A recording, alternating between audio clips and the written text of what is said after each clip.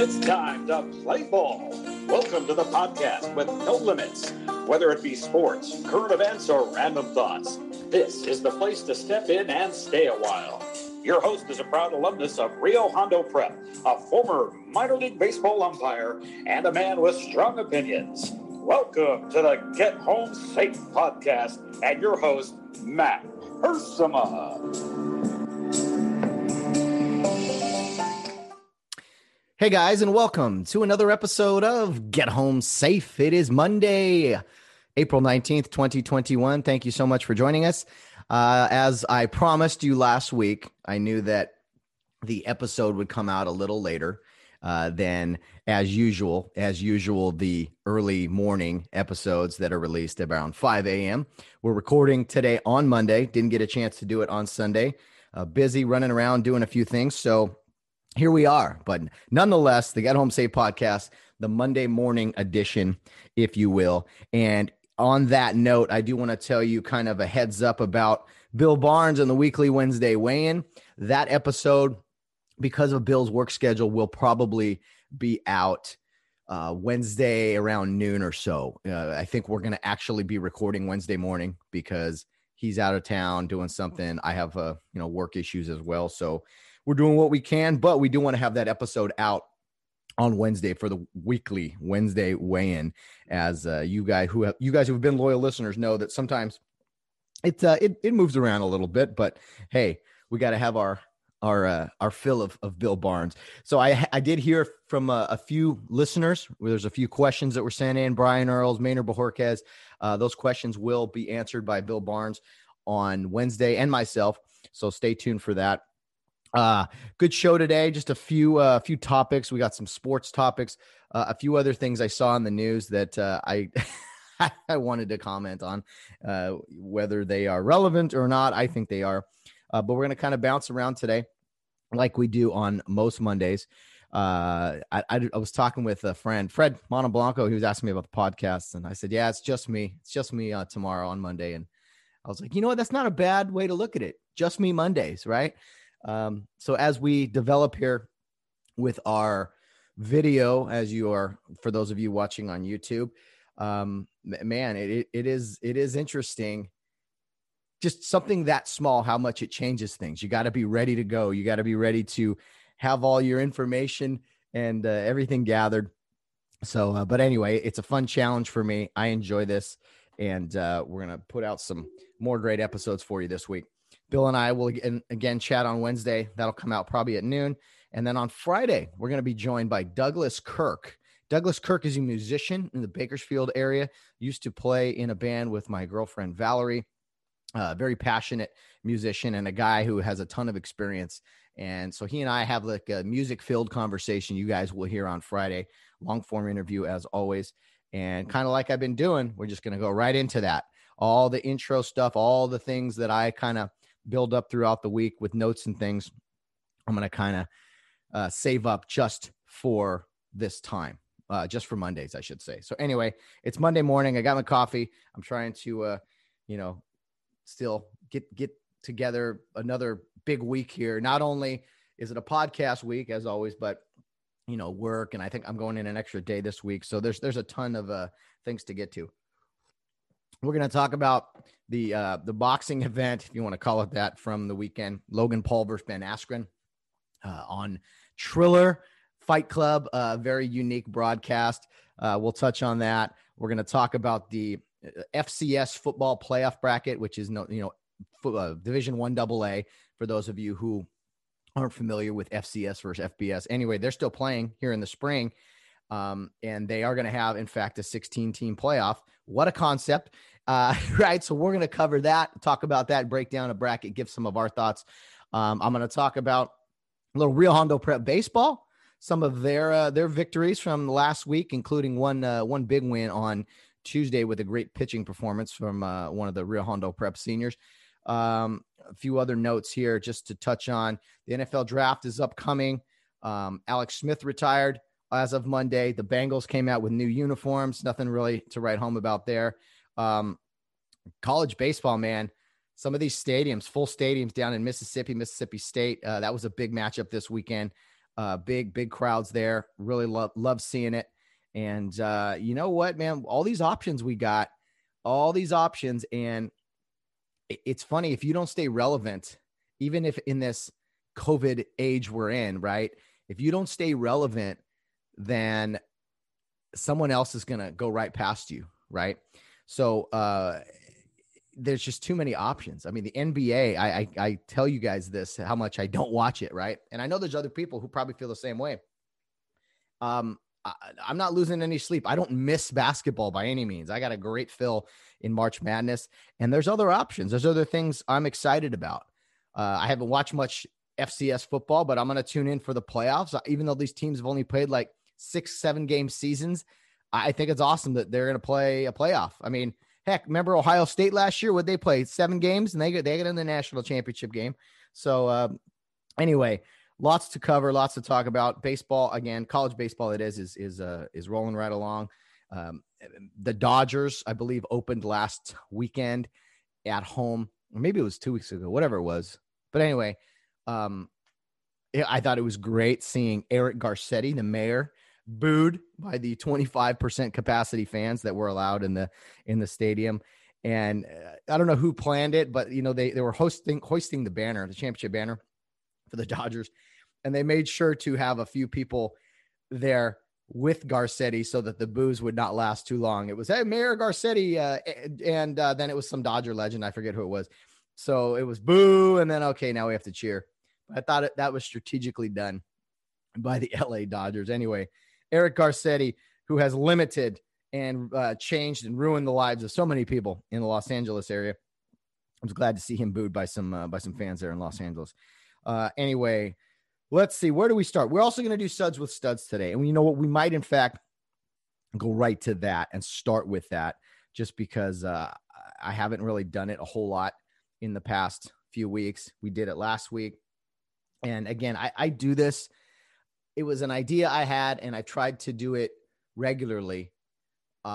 It's just a way to look back and honor people. I love talking about heroes and military and police, and especially in today's age where a lot of that is under attack, right? Our freedoms and our everyday walk of life seems to be threatened by chaos and propaganda, manipulation, whatever you want to call it. So I love honoring our military and our police. And there is a guy I want to talk to you guys about today. I actually saw this in a Civil War documentary. It was really good. It was like called Blood and Fury. It was a 6-part series. I think I told you guys about it a few weeks ago. And it was reenactment stuff alongside of historians talking and giving their take on what happened in battles and stuff. Really well done. One of my favorite formats when that is done, to kind of see reenactment alongside of like somebody narrating. So anyway, a Civil War hero that we're going to talk about today. Let's get right into it. Our Suds with Studs segment. And we call this Suds with Studs, of course, because these are people that we would love to sit down and have a beer with, not just by the first round, but every single round. So today we're going to be talking about Charlie Gould from the Civil War and his actions at the Battle of Petersburg towards the end of the Civil War. And a really remarkable story here. I actually found a pretty good article that I want to read to you guys. It's a little lengthy, but again, I want to provide information that you guys can hear and be like, man, I can't believe there's people like that who, did so much for us, for our freedoms and everything. So I do want to read this to you right now. Bear with me. For those of you in your cars or wherever you're listening, hopefully you enjoy this. And for those on camera, you're just going to be watching me read something. So anyway, here we go. This is from an article by Edward S. Alexander, written 6 years ago. It's called The Breakthrough at Petersburg, First Man Over the Works. And it's kind of a little background on Charlie Gould and then talking about his actions specifically in the battle. So here we go. Charlie Gould seemed destined for adventure in his life. The young lad scarcely made it safe through his toddler years before his heroic deeds in front of Petersburg at the end of the war caused many to declare him the first Union soldier to reach the Confederate fortifications. While just 2 years old, he and his family visited his grandparents' house in Windham, Vermont. While the adults talked, young Charlie became infatuated with the tantalizing smell wafting from the boiling pot of applesauce. He crawled over to the cauldron and steadied himself to bend over for an up-close smell. While carefully balancing above the pot, Charlie lost his balance and tumbled in, terribly scalding his legs. He was unable to walk until after his 6th birthday. But his enthusiasm for dangerous deeds remained. Local residents recalled the boy's daredevil ways continued while he grew up. When the war began, Charlie's parents, wishing their child would remain home, Gould was set to become a soldier and walked 20 miles to Bellows Falls to sign up. In August 1862, there, Charles Gilbert Gould may have fibbed his age to gain entrance into the Army. Some records, including his headstone, show Charlie's birth occurring on May 5th, 1845. Others show May 5th, 1844, which would place him right at the age of 18 for enlistment. Charlie joined the 1st Vermont Heavy Artillery as a private before swiftly rising up the ranks. Upon his promotion to captain in late 1864, Gould was assigned to command of Company H, 5th Vermont Infantry. On April 2nd, 1865, that unit would serve as the spearhead for the entire 6th Corps attack against the Confederate line along the Boughton Plank Road. That morning, the regiment used a branch of Arthur's Swamp to guide their way toward the Confederate earthworks in the darkness. As the Vermonters drew close to the wall, some of the men behind Gould began to drift to the right. Someone in the rear shouted, "Bear to the left," to realign the wayward advance. The captain misinterpreted that suggestion as his direct order and led his company to the left across Arthur's Swamp, where they found themselves separate from the brigade and now out in front of Colonel Joseph Warren Kiefer's brigade, who might confuse them for the enemy. Despite only having a handful of officers and just 50 men, Gould pressed forward to capture a makeshift battery that had been rolled into position to cover an opening in the Confederate earthworks. With fully healed legs from his applesauce tumbler as a toddler, the youthful lad outran his company. He found a soft spot in the last line of abatis while his company's pace was slowed as they filled through a narrow gap in the obstructions. Unaware that his men were no longer at his heels, Gould jumped into the ditch at the base of the enemy works and quickly scrambled up the parapet. Quote, "I have heard nothing more daring," recalled a Vermonter just beyond the action. The regiment was charging a fort, and as they were delayed a moment getting through the abatis, these officers rushed ahead without looking back to see whether the men were following. Captain Gould rushed into the fort all alone, with nothing but his sword. The rebels came at him with swords, bayonets, and club muskets. One bayonet was thrust into his mouth and through his cheek. And while in that position, he killed the man with his sword. An officer struck him on the head with a sword, and he was struck in the shoulder by a bayonet and pounded all over with club muskets. But he gave as good as he got until a corporal rushed in and pulled him out. Corporal Henry Recor received credit for hauling the officer's body into the ditch, while Sergeant Jackson Sargent had rushed forward to plant the state colors on the works. Spurred by the shouts of their commander and the sight of their flag on the wall, more Green Mountain men hurried forward to the top of the parapet. A brief but desperate struggle was all it took to establish a foothold on the works of the North Carolina defenders. They threw down their muskets and surrendered or turned and ran as the bluecoats piled over en masse. Miraculously, the captain regained his consciousness and stumbled the full mile back to the Union works, where he asked for reinforcement to support his storming party. After receiving a guarantee that help was on the way for his men, Charlie then asked for some medical assistance for himself. Though intense in appearance, Charlie's wounds turned out to be rather slight. He wrote a letter to his parents 2 days after the battle, describing his wounds as, quote, a bayonet wound through the left part of my face, which entered near my mouth and came out under the jaw. Another bayonet wound in my back between my shoulders and saber cut on the right side of my skull. Then perhaps to assuage his parents' concerns, he wrote, quote, the wound in my back is nothing at all, as it hit the backbone and stopped. The cut on my head is very slight, and in fact, all of my wounds are. Gould summarizing the letter home with a surprising apology, quote, I am sorry that I was wounded before I got to Richmond.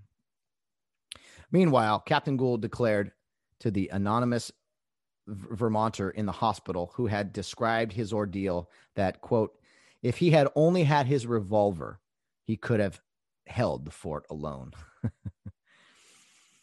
Years after the war, a Vermont historian enlisted Charlie's support in chronicling his action that morning, the veteran recalled. Here's Charlie's account of his actions that day. My appearance up on the parapet was met with a leveled musket, which fortunately missed fire. I immediately jumped into the work, and my part in the engagement was soon over. I was scarcely inside before a bayonet was thrust through my face, and a sword thrust returned, for it fully repaid the wound given me, as I was substantially informed that it killed my assailant. At almost the same breath, an officer or someone armed with a sword gave me a severe cut to the head. The remainder of my brief stay in the works was confused scramble, from which, had my assailants been fewer in number, I should have scarcely have escaped. As it was, firing on their part would have been dangerous for their own men. Consequently, their efforts were apparently restricted to the use of bayonets, club muskets. During the struggle, I was seized and my overcoat partially pulled off. And probably at this time, another bayonet would have given me in the back, as the bayonet passed through my inner coat between the shoulders, while my overcoat remained intact. This was the most severe wound of the three, the bayonet entering the spine and penetrating it nearly to the spinal cord. I have no distinct recollection of what followed until I found myself at the parapet, trying to climb out of the work, but unable to do so. At this time, Private Henry H. Recor appeared upon the parapet. The brave fellow recognized the situation, and notwithstanding the danger incurred in doing so, pulled me upon the parapet, receiving a gunshot wound himself while saving me. I was just blown away by this when I saw this. This entire account, not only from the man himself who survived this, but to hear other accounts of what these Vermont soldiers saw. And it was on July 30th, 1890, about, 25 years later, where Charlie Gould finally received a Medal of Honor, which declared him, quote, among the first to mount the enemy's works in the assault. He received a serious bayonet wound in the face, was struck several times with club muskets, but bravely stood his ground and with his sword killed the man who bayoneted him. Well, I know a long article there. There was actually more. I was truly inspired by Mr. Gould's actions. I mean, this is something you really got to think about. One thing about, all combat is awful and just terrible. I think we see things on TV and we think we understand. But in the Civil War, it wasn't just musket fire. There was some really nasty hand-to-hand combat. And in this instance, the Confederate Army was very much fortified.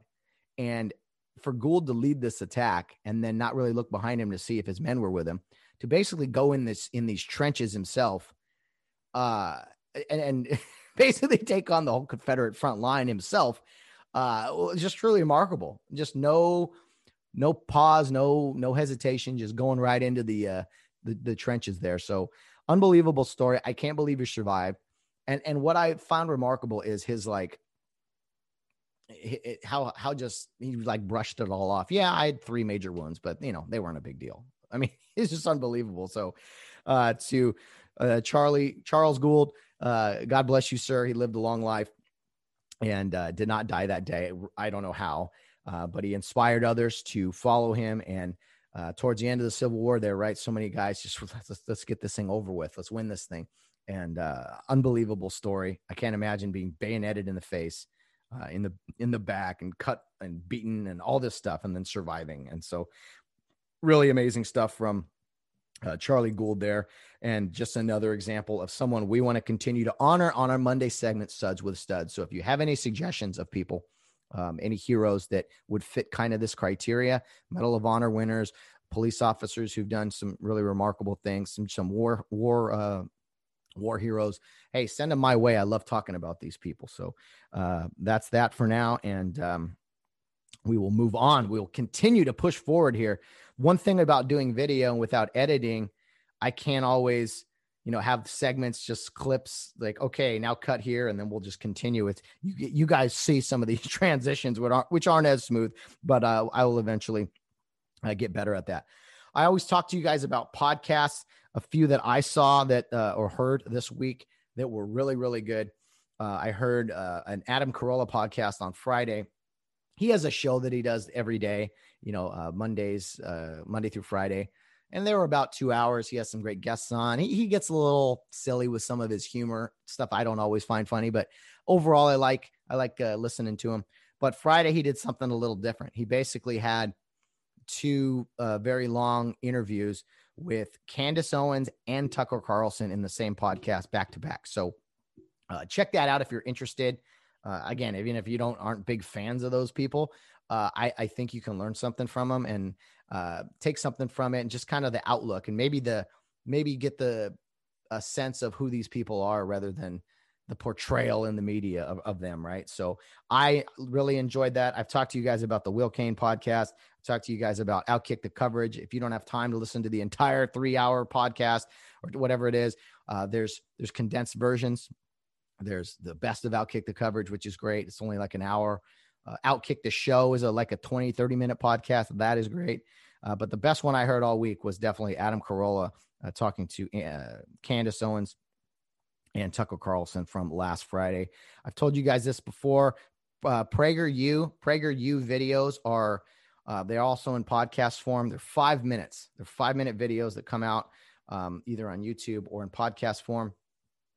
They are so informative and really kind of hopefully shape some viewpoints and give you kind of a very informed information basically regarding a whole wide range of topics. There's a ton of PragerU videos out there, and some people give it, it's the typical, this is a racist ideology. This is that. All the terms you always hear, right? About, we'll say conservative thought. It's just a bunch of name calling that you always hear. But anyway, some very good information on PragerU videos, which I will continue to promote because they're short, they're to the point, and I think they really do help shape people's viewpoints and make you think a little bit, which I'm always a fan of. I'm always a fan of thinking a little bit. Okay, here, where do we go from here? Let's get into some sports. First of all, this was in the news last week. Oh boy, I need more of this coffee here. But Aaron Donald of the LA Rams, apparently there was an accuser who was saying that he punched him in the face, and this accuser looked really roughed up from a fight out in the Pittsburgh area. And everyone was saying, man, how could Aaron Donald do this to someone? How could he beat up some? First of all, Aaron Donald beats up a lot of people, offensive linemen and quarterbacks on Sundays, typically in the fall. But I can't imagine someone taking a punch from him. That's a scary thought. He's the scariest man in the NFL, I think. But anyway, there was all this news coverage about Aaron Donald beating up this guy. They showed the guy's face. And then it came out in a video that he didn't beat up this guy. As a matter of fact, he kind of helped save this guy a little bit. It looked on the video like he ran out there as a group of guys were beating up this person. And he kind of jumped in and was like separating people. And then it looked like one of Aaron Donald's friends grabbed him and said, hey, we got to get out of here. Like, this isn't a good situation. That's what I took from the video.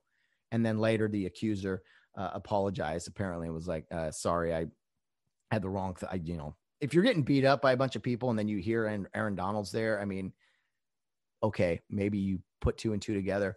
But I do think it's a good lesson in the sense of, rushing to judgment. I think we do that a lot in this country. We really have, you're innocent until proven guilty, and except for some cases.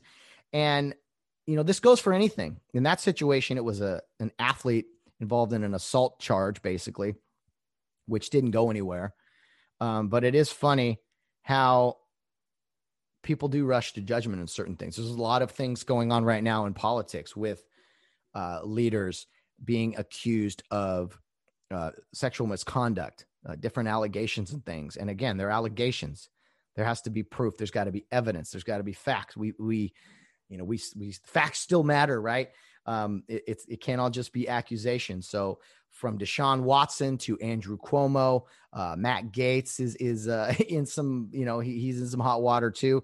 I mean, there's all kinds of things that happen on a daily basis, but I think it's up to us as not just, we're not lawyers. We're not a jury, but I think in this Twitter mob age we're in where, oh, look at this happened. This is news. It's news. Allegations are news. It's like, well, let's slow down. Let's see what happens. Let's see if we can put together a detailed report or something, which I know doesn't happen often anymore. The news media, for all intents and purposes, is corrupt, and they don't report the news. They sell you propaganda on a daily basis. They push a narrative. They push an agenda. That's just what they do. There's no way around it. I mean, I would say 90% of the news media, in my opinion, is BS. It's false. It's not trustworthy.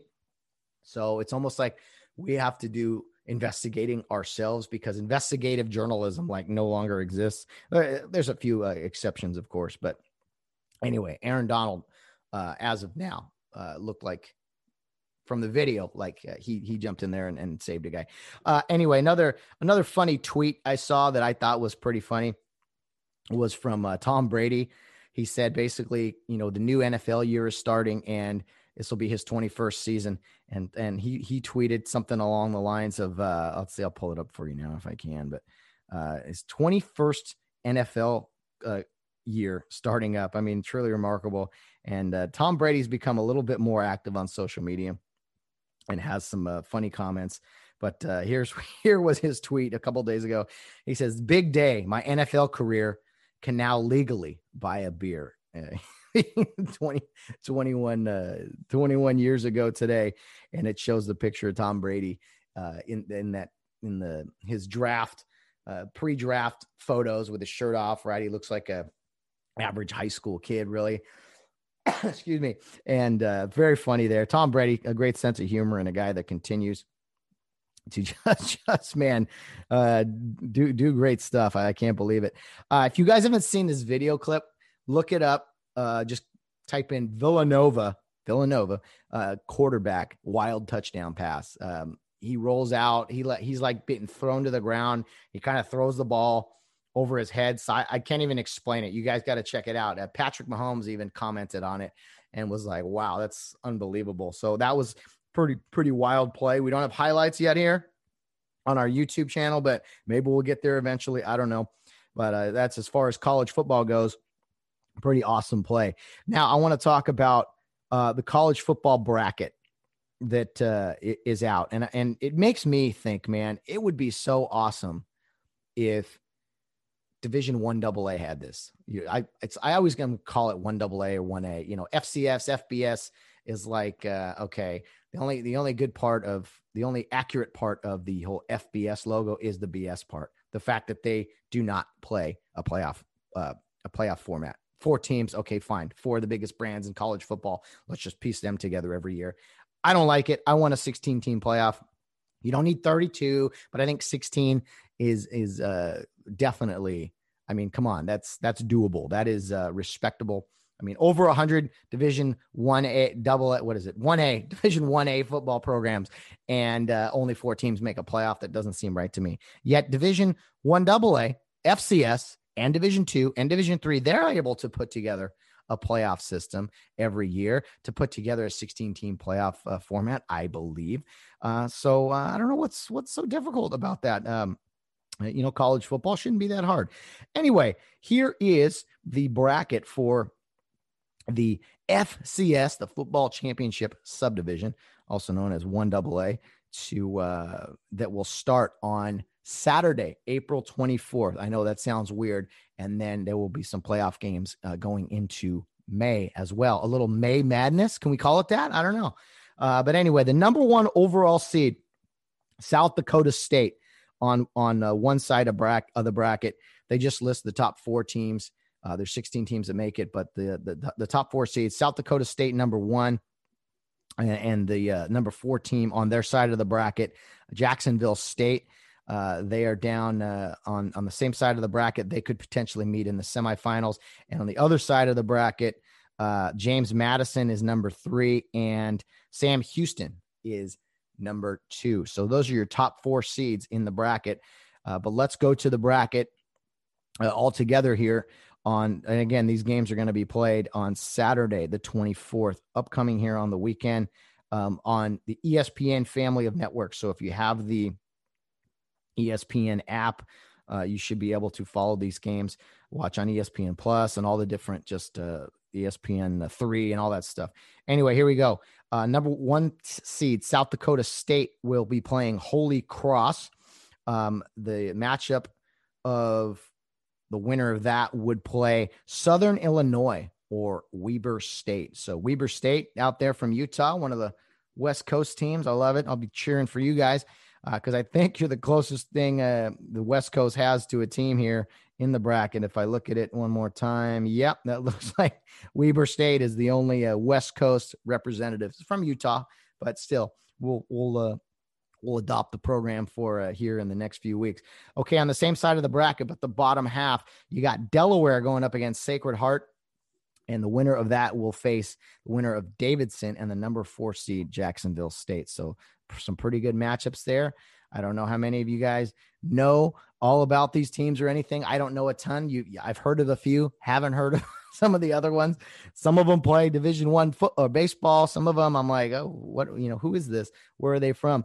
But anyway, let's see here. James Madison, the number 3 seed, they play VMI. I got to look that up, who that is. And then the winner of that would play Missouri State or North Dakota State. North Dakota State, keep in mind, is a very big national power in college football. Even though it's in Division FCS 1AA, they're a very good program and a team that has won a ton of national titles. Oh, excuse me, I misspoke. They're not playing. Missouri State's not playing North Dakota State. They're playing North Dakota. So my apologies. North Dakota State is on the other side of the bracket. And I mentioned James Madison against VMI. That is the Virginia Military Institute from Lexington, Virginia. So in case you were wondering what those initials stood for. Okay, the bottom half of the bracket, the final quarter of the overall bracket, it'll be North Dakota State against Eastern Washington. Hey, there's another West Coast team in there. The Fighting Colin Cowherds. He went there, I believe. And so, okay, we do have 2 West Coast teams in the bracket and on both sides of the bracket. Maybe they'll play in the title game. I don't know. All right. And then Monmouth against Sam Houston. That rounds out your college football Sweet 16 bracket, if you can call it that. Excuse me. Okay. So let me see here. And it's funny looking at the records because a lot of these schools have only played like 5 or 6 games.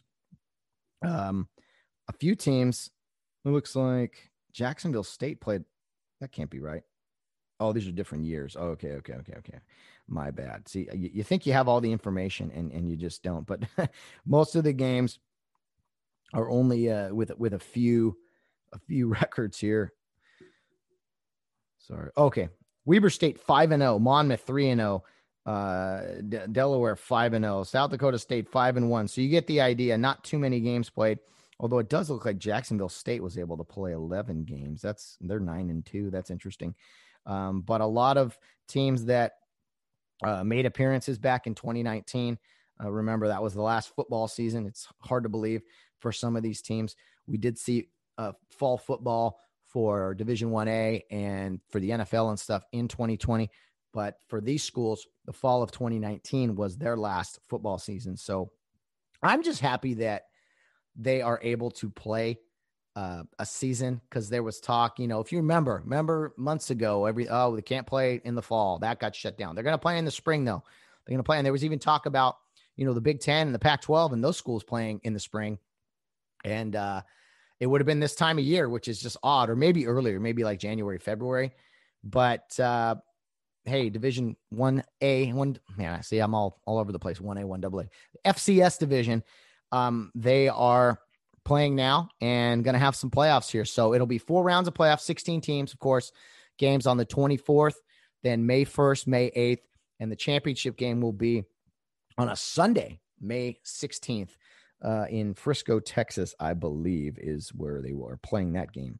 But yeah, some exciting stuff here. Some spring football.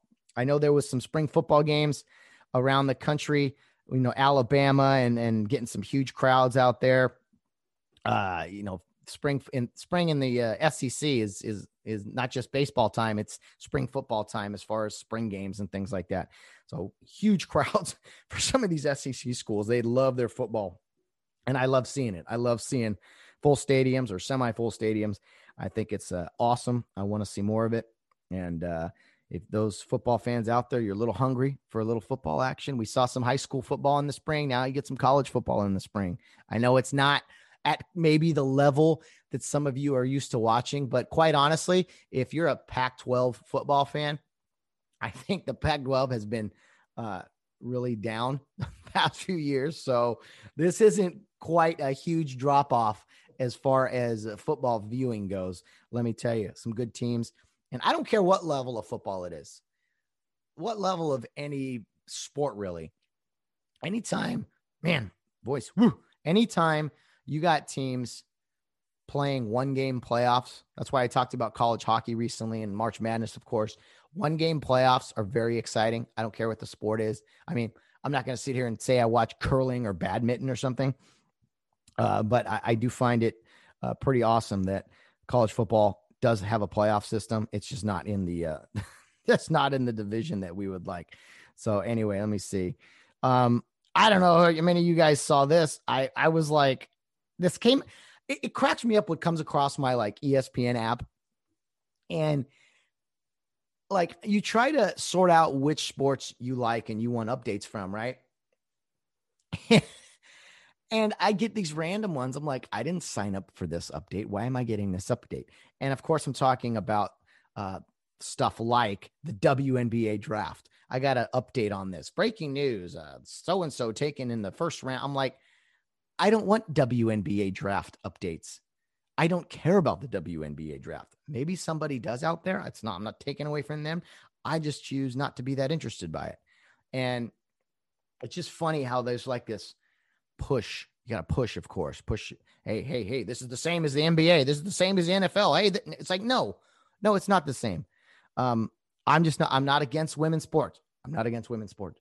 I'm just not that interested in the WNBA draft. I mean, what else is going to come across the ESPN line now? I mean, I don't even know. I don't know. But I saw that. I'm like, why is there this big like promotion of the WNBA draft? I mean, am I crazy? I'm not. Anyway, I'll leave it there. I was like, the WNBA draft. Why is that popping up on my important news feed? Anyway, let's talk about some Rio Hondo Prep baseball. I know you guys are not. You guys are full, whatever I want to say.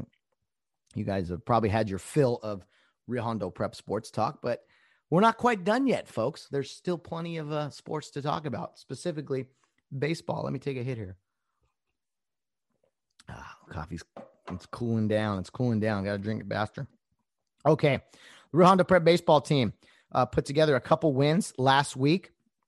They had a win over Providence and then a win over Santa Clara. So very cool for the Cares there. It looked like they were supposed to play Duarte High School last Wednesday. That game, I think, got canceled or maybe postponed. I don't know. But Rio with a couple of good victories after opening the season with a loss against Marshall. Very good article written on the Cares victory on, what day was that? Tuesday, I believe. A great pitching performance from senior Jack Van Cleve. The Cares were victorious 3-1 over Providence. Providence down in the Burbank area. You see it right off the, what is that, the 134. And anyway, Rio took down Providence on Tuesday with a 3-1 victory. The big news, of course, was Jack Van Cleve, 13 strikeouts. 13 strikeouts. So think about it. In high school baseball, there's 7 innings. So 3 outs per inning, that's 21. So Van Cleve with 13 of the outs recorded himself, 13 of the 21 strikeouts. Pretty phenomenal stuff there by Van Cleve. So the quarterback, also a big-time pitcher for the Cares. And I'll read to you it's a short article, just kind of summarizing the game. This is from 210 Prep Sports, a great you can follow them on Facebook. It's a great local news source for high school sports in the San Gabriel Valley area. So here we go. This is from 210 Sports. Jack Van Cleve hasn't skipped a beat after leading the RHP football program to a 3-0 season. He's back on the pitcher's mound, and that wasn't good news for Providence. Van Cleve went the distance in Tuesday's 3-1 Prep League victory over the Pioneers. He surrendered 1 run on 4 hits, walked run, and struck out 13. Van Cleve got 8 of the 9 Pioneer batters on strikes at least once. Gunnar Pratt singled twice and drove in the only run of the game for Providence. Evan Jacquez doubled and scored. Pratt was struck with the loss. He surrendered 2 runs, 1 earned on 4 hits over 5 innings. He walked 2 and fanned a pair of Cares batters. Anderson Lang walked and scored, and Ryan McCullough went 2 for 3 with an RBI. Calvin Johnson singled and scored, and Raymond Montez walked and scored. Damian Diaz had an RBI base hit in the win as well. Well, very good stuff for the Cares there with a 3-1 victory over Providence. They then followed that up with a 4-2 win over Santa Clara High School, and it was really cool. I think Mark Carson posted a photo of the boys in their uniforms having post-game dinner somewhere outside on a patio. I don't know what it was exactly, but took me back some good memories, right? After baseball games, got to stop and get some food after a victory. And just some very, very good times. Some of the best times were post-game moments with their friends back then. So congrats to the Cares. They have a big week this week, 3 games slated as 2 of them are in league play. Or as a matter of fact, I think Trinity Classical now is in their league too. I could be wrong. No, it doesn't look like they are. But Rio has, again, against Chadwick on Tuesday, down in Palos Verdes, or is that home? Let's see. It's an away game. Yeah. So down in Palos Verdes, that's always an interesting place to play. They play Trinity Classical Academy on Thursday. And then on Friday, another home game against Flint Ridge Prep, the Rebels from La Cañada. So big games there upcoming. And then after this week, Rio will then jump into their kind of doubleheader format where they play league teams twice in the same week. They play these league teams 3 times throughout the season, but there is a stretch here where they play 2 of those games in the same week against teams. So good luck to the Cares. The season will be, it's going to wrap up May 28th. So just about a month left of baseball, even though it just started. So good luck to RHP, and we will continue to talk about Rio Hondo Prep baseball here as the season goes along. So good luck to them during their run here as they attempt to defend their baseball championship from back in 2019. It's been a long time, pretty crazy to think about. But anyway, good luck to Rio Hondo Prep. All right, bear with me here as I kind of gather myself a little bit. Some college baseball, while we're on kind of the baseball topic. Over the weekend, there was some really good matchups, a couple of top 25 matchups.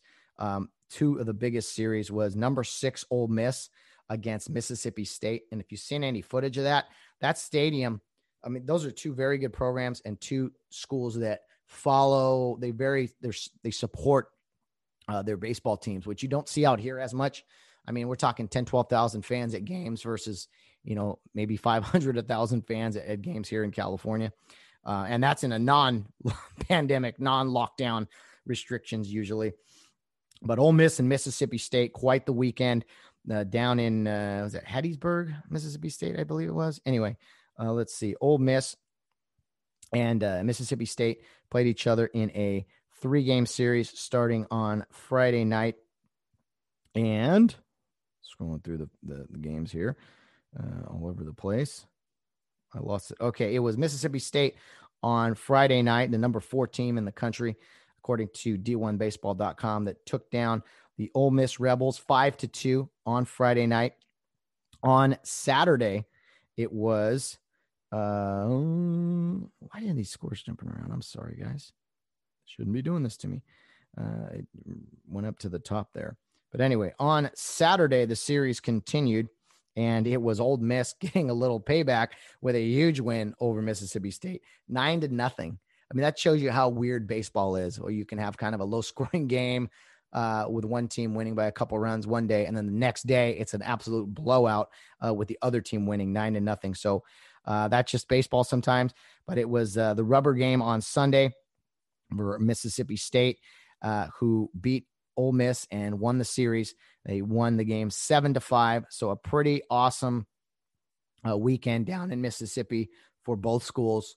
I think both of those schools are going to make a run. Hopefully they see each other again, maybe in Omaha. I'm hoping they don't get, well, they're both top 10 teams, so I doubt they get paired up in a regional or super regional. Hopefully they're on opposite ends of the bracket so we can see them both play in Omaha at some point. But two very good baseball teams there in Ole Miss and Mississippi State. Another big series that was down in the SEC, of course, as most of the top matchups are. Number 2, Vanderbilt took on number 5, Tennessee. And Tennessee has a pretty decent history of baseball. But in recent years, the past 10 years or so, I will say they just have not been relevant at all. Former Fullerton and Irvine head coach Dave Serrano went down to Tennessee some years ago and returned. He was a pitching coach in the 90s there. He returned there as a head coach a few years ago and just never really did anything in the SEC. The SEC is loaded. Amazing talent from top to bottom. Every program in there seems good. I mean, you got Vanderbilt, who's not really good in football, not really good in baseball or basketball, excuse me, is one of the top programs in all of baseball. So again, baseball is just weird and very different. But I can honestly say every program in the SEC is pretty strong. And maybe Alabama and Auburn aren't quite as good as some of the other top teams in the SEC, but they do from top to bottom. I think it's hands down the best conference in America. I could say that in baseball, at least. The other sports, I think there's an argument to be made. Yes, even in football, as far as top to bottom, but the SEC, very strong as always. Anyway, so Tennessee, University of Tennessee, back at it, back in the top 10, having a great season. They seem to be playing a good baseball, and they took down Vanderbilt on Friday night in the opening game of a 3-game set. Again, number 5 Tennessee against number 2 Vanderbilt.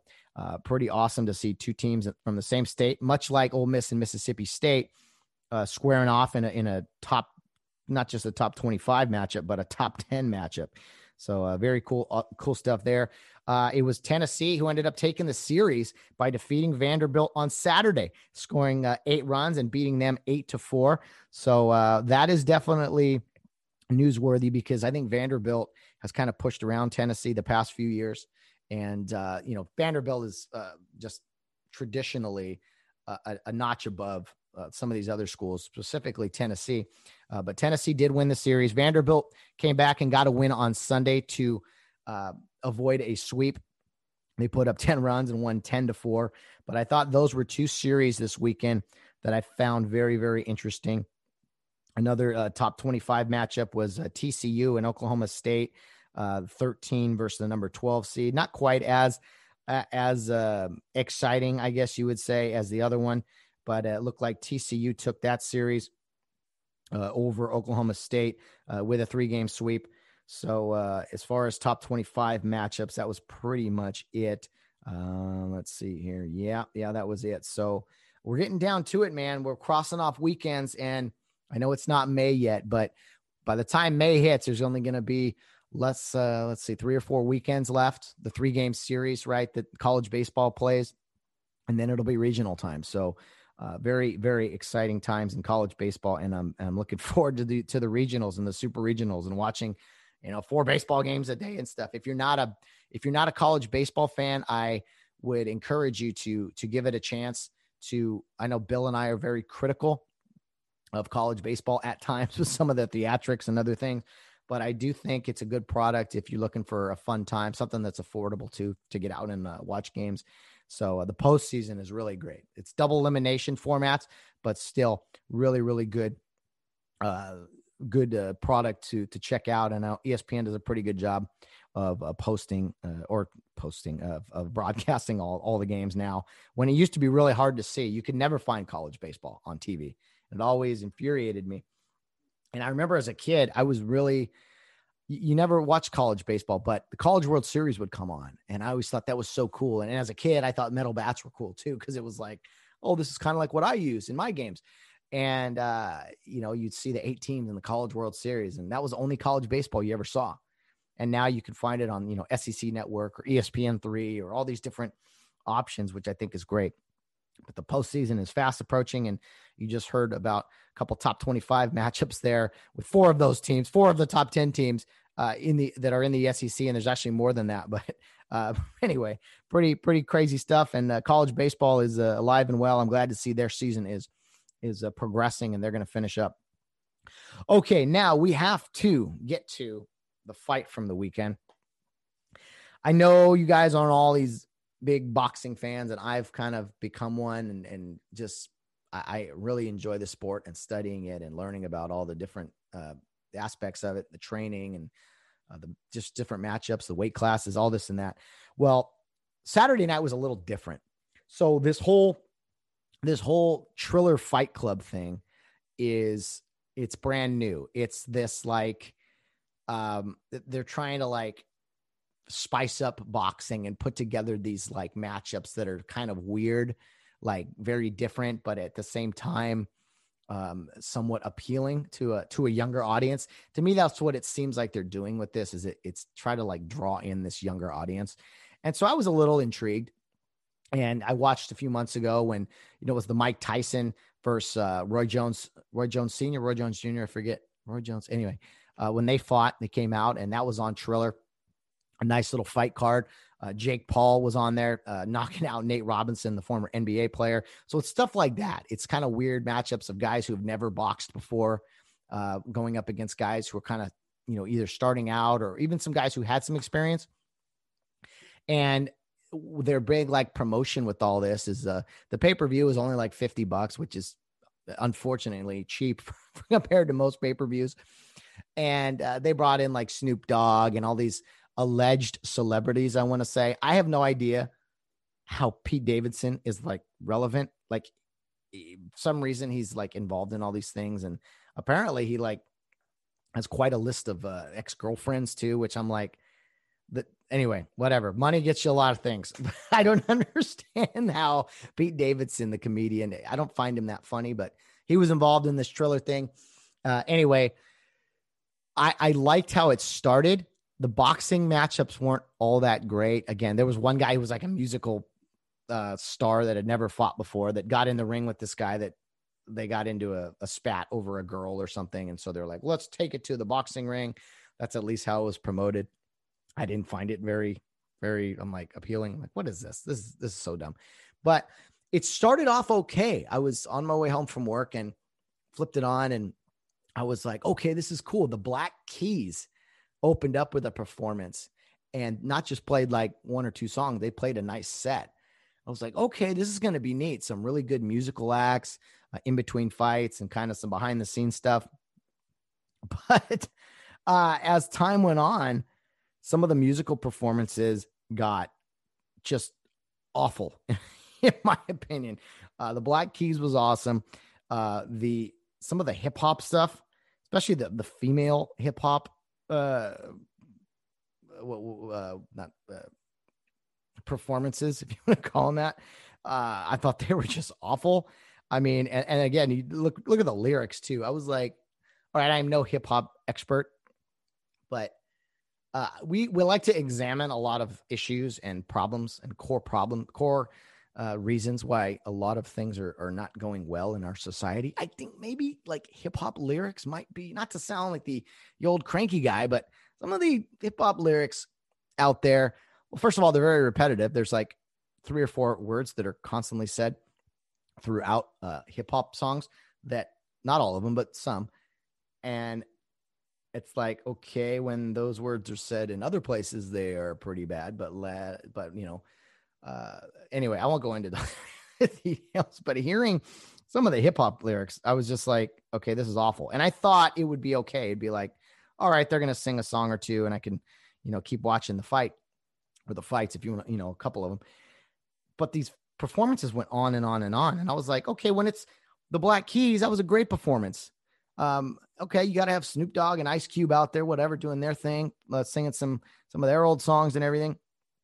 But I don't know where they found some of these other artists, we'll say, not appealing at all. It almost made me turn the entire thing off. What I did is I kind of put it on my phone so I knew when the fight would get around, and I turned on another boxing fight that was going on Fox. So I watched that.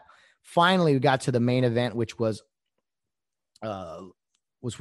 Jake Paul against Ben Askren. And Ben Askren, for those that don't know, was a wrestler. He was a wrestler in college in the Big Ten, a national champion. He eventually went into UFC and had an okay career.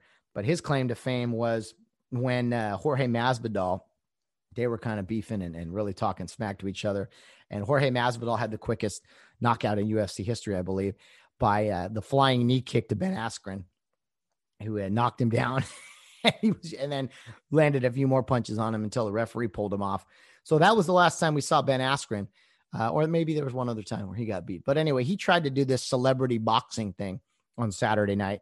He's not a boxer by any means. He's a wrestler at heart, did some UFC.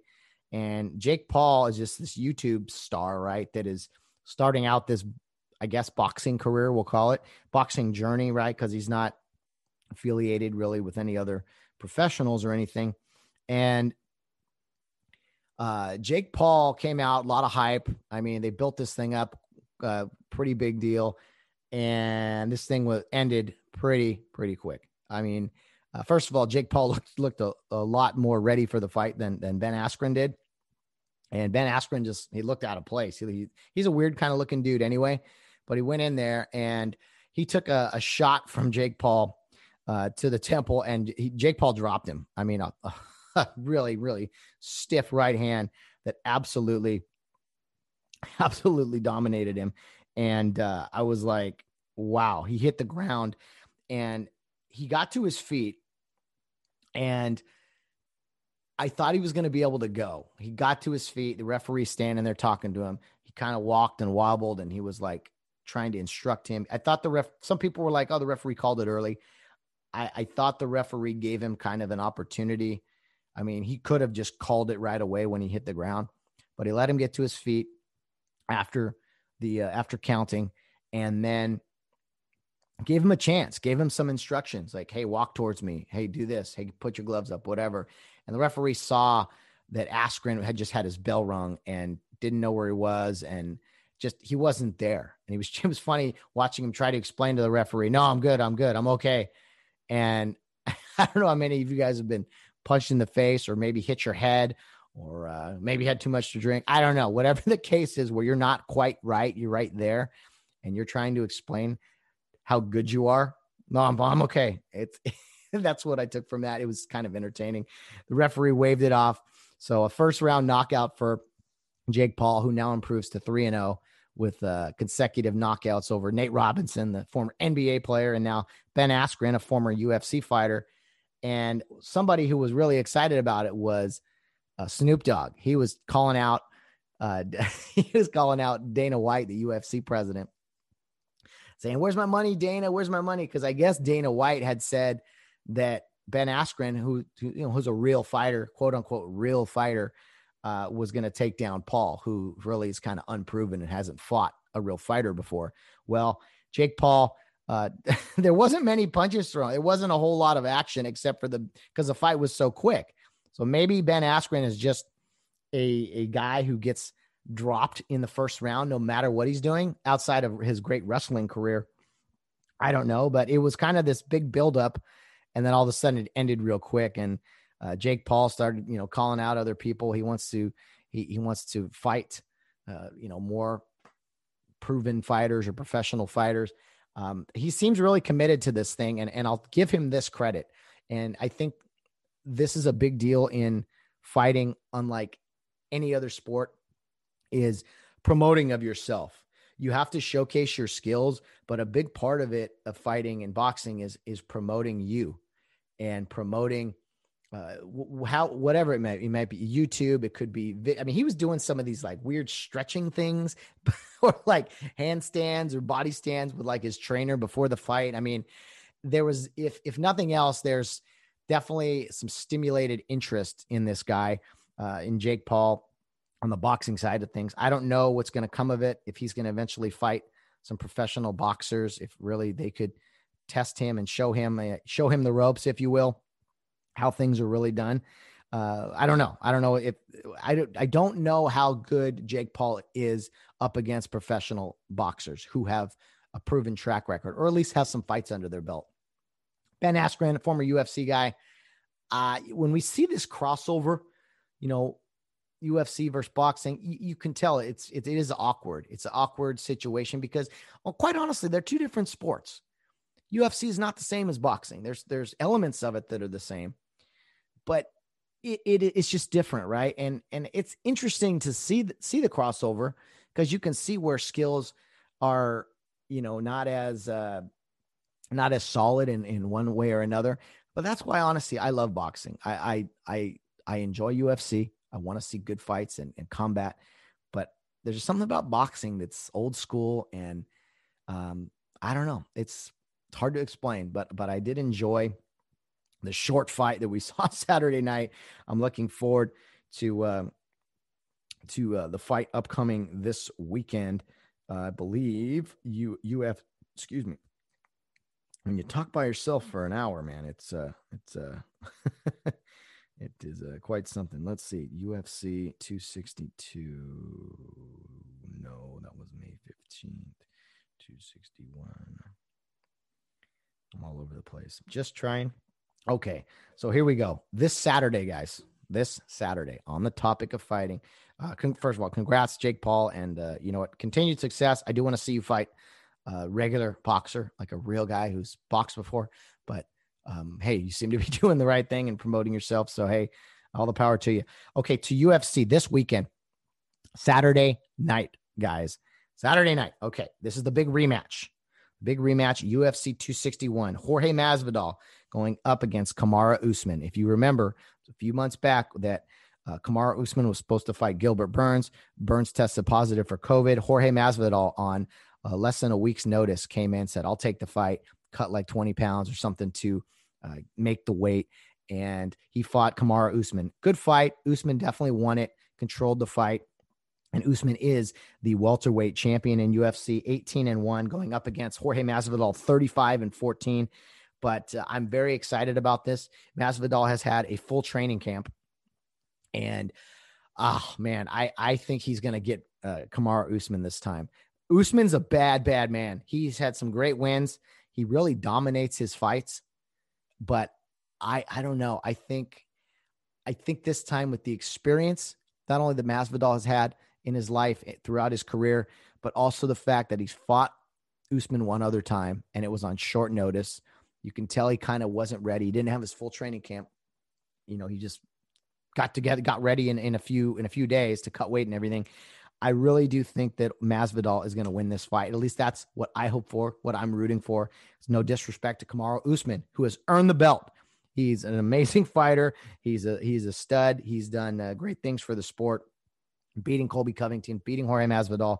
I think this is going to be a really great fight on Saturday night. I don't know what I want. I don't know if I want a 5-round just slugfest, or if I want someone to get dropped for a knockout or a submission here in the first or second round. I don't know what I want. I just want a good fight, and I hope that we do see that on Saturday night. So that is something I am super excited for. As far as this week of sports goes, I think that takes the cake.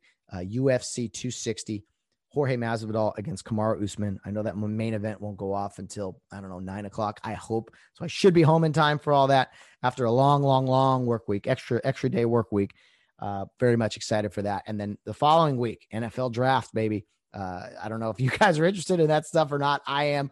I'll be all about it, watching on Thursday the 29th and kind of writing some notes down to talk about some different storylines in the NFL side of things for our show next Monday and the Monday after that. So that's it for me today, guys. I appreciate you tuning in.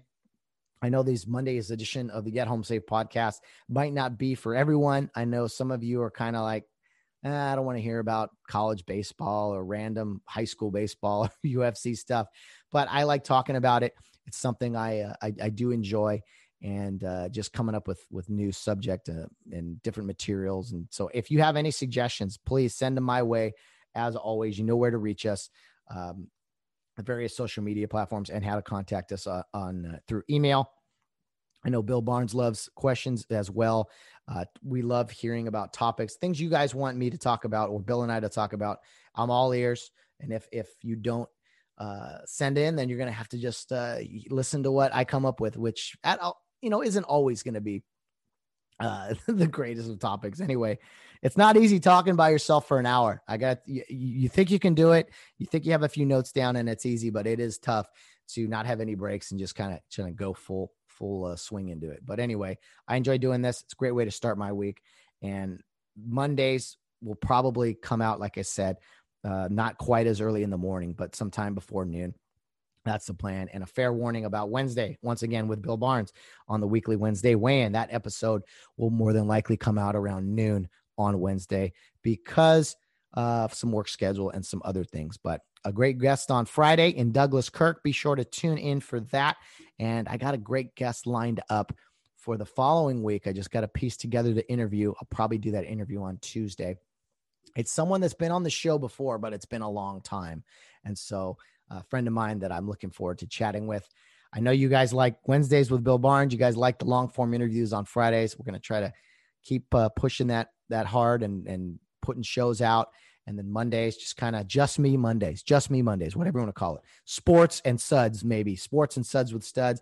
I didn't even get to some news topics that I do want to get to. And I'm going to probably save those for Bill Barnes just because it's better to have kind of a conversation about some of those things rather than just me giving my monologue regarding some topics. But I was rather disappointed in some recent comments by Maxine Waters that I will talk to Bill about. She seems to be inciting some danger there and some violence, which I think is unacceptable. I will get to that on Wednesday with Bill Barnes, as well as some other stories from around the world of sports, politics, news. We'll get to all that on Wednesday. And of course, have a nice long form interview on Friday with Douglas Kirk, talking about music. So it should be a fun week ahead. Thank you for joining us. Oh, one last thing. You guys had to see this. This is I saw this, a guy in minor league baseball. He made his major league debut 12 years ago and then spent 12 years in the minor leagues. And Sean Kazmir Jr., he last played in the majors in 2008, stuck it out 12 years in the minor leagues. He's 36 years old, and got back to the big leagues, got an opportunity to play for the Atlanta Braves. So congrats to him. For guys in the minor leagues, I have sincere respect for guys that put in all that work and guys that stick it out, guys that just keep showing up to the yard, keep showing up to the office. It's something that is not easy to explain to people, life in the minor leagues, and to do it that long, especially after you got a taste of the big leagues back in 2008, and then you just stuck out 12 more years to get another shot. That's pretty awesome. And I'm going to leave you with that today as something that I think we can carry with us, when we think we're in adversity, right? And it's not like playing minor league baseball is some like, courageous act or anything, but I think it puts things into perspective when maybe we're not where we want to be in life. We don't think we're ever going to reach our goals. We're just, why are we doing some of the things we're doing? Well, I think as you saw with that situation, that baseball player, that if you have a goal and you work hard enough and just stick with it, that maybe you can reach that. So happy Monday to everybody. Hopefully you guys enjoyed today's episode. Always appreciate the feedback. So send the emails, send the social media platform stuff, send all that our way. Be sure to subscribe to the YouTube channel. And yeah, guys, have a great week. The month of April rolling right along. Great time of year. The sun is starting to come out more. It's starting to warm up. Summer is around the corner. Just some great times ahead for hopefully more great shows here on the Get Home Safe podcast. Have a great week, guys. I've said that plenty of times already, but I do appreciate you guys starting your week off with me or whenever you listen to this episode of the Get Home Safe podcast. Now, guys, as always, whether you're out on the town or rounding third base, get home safe.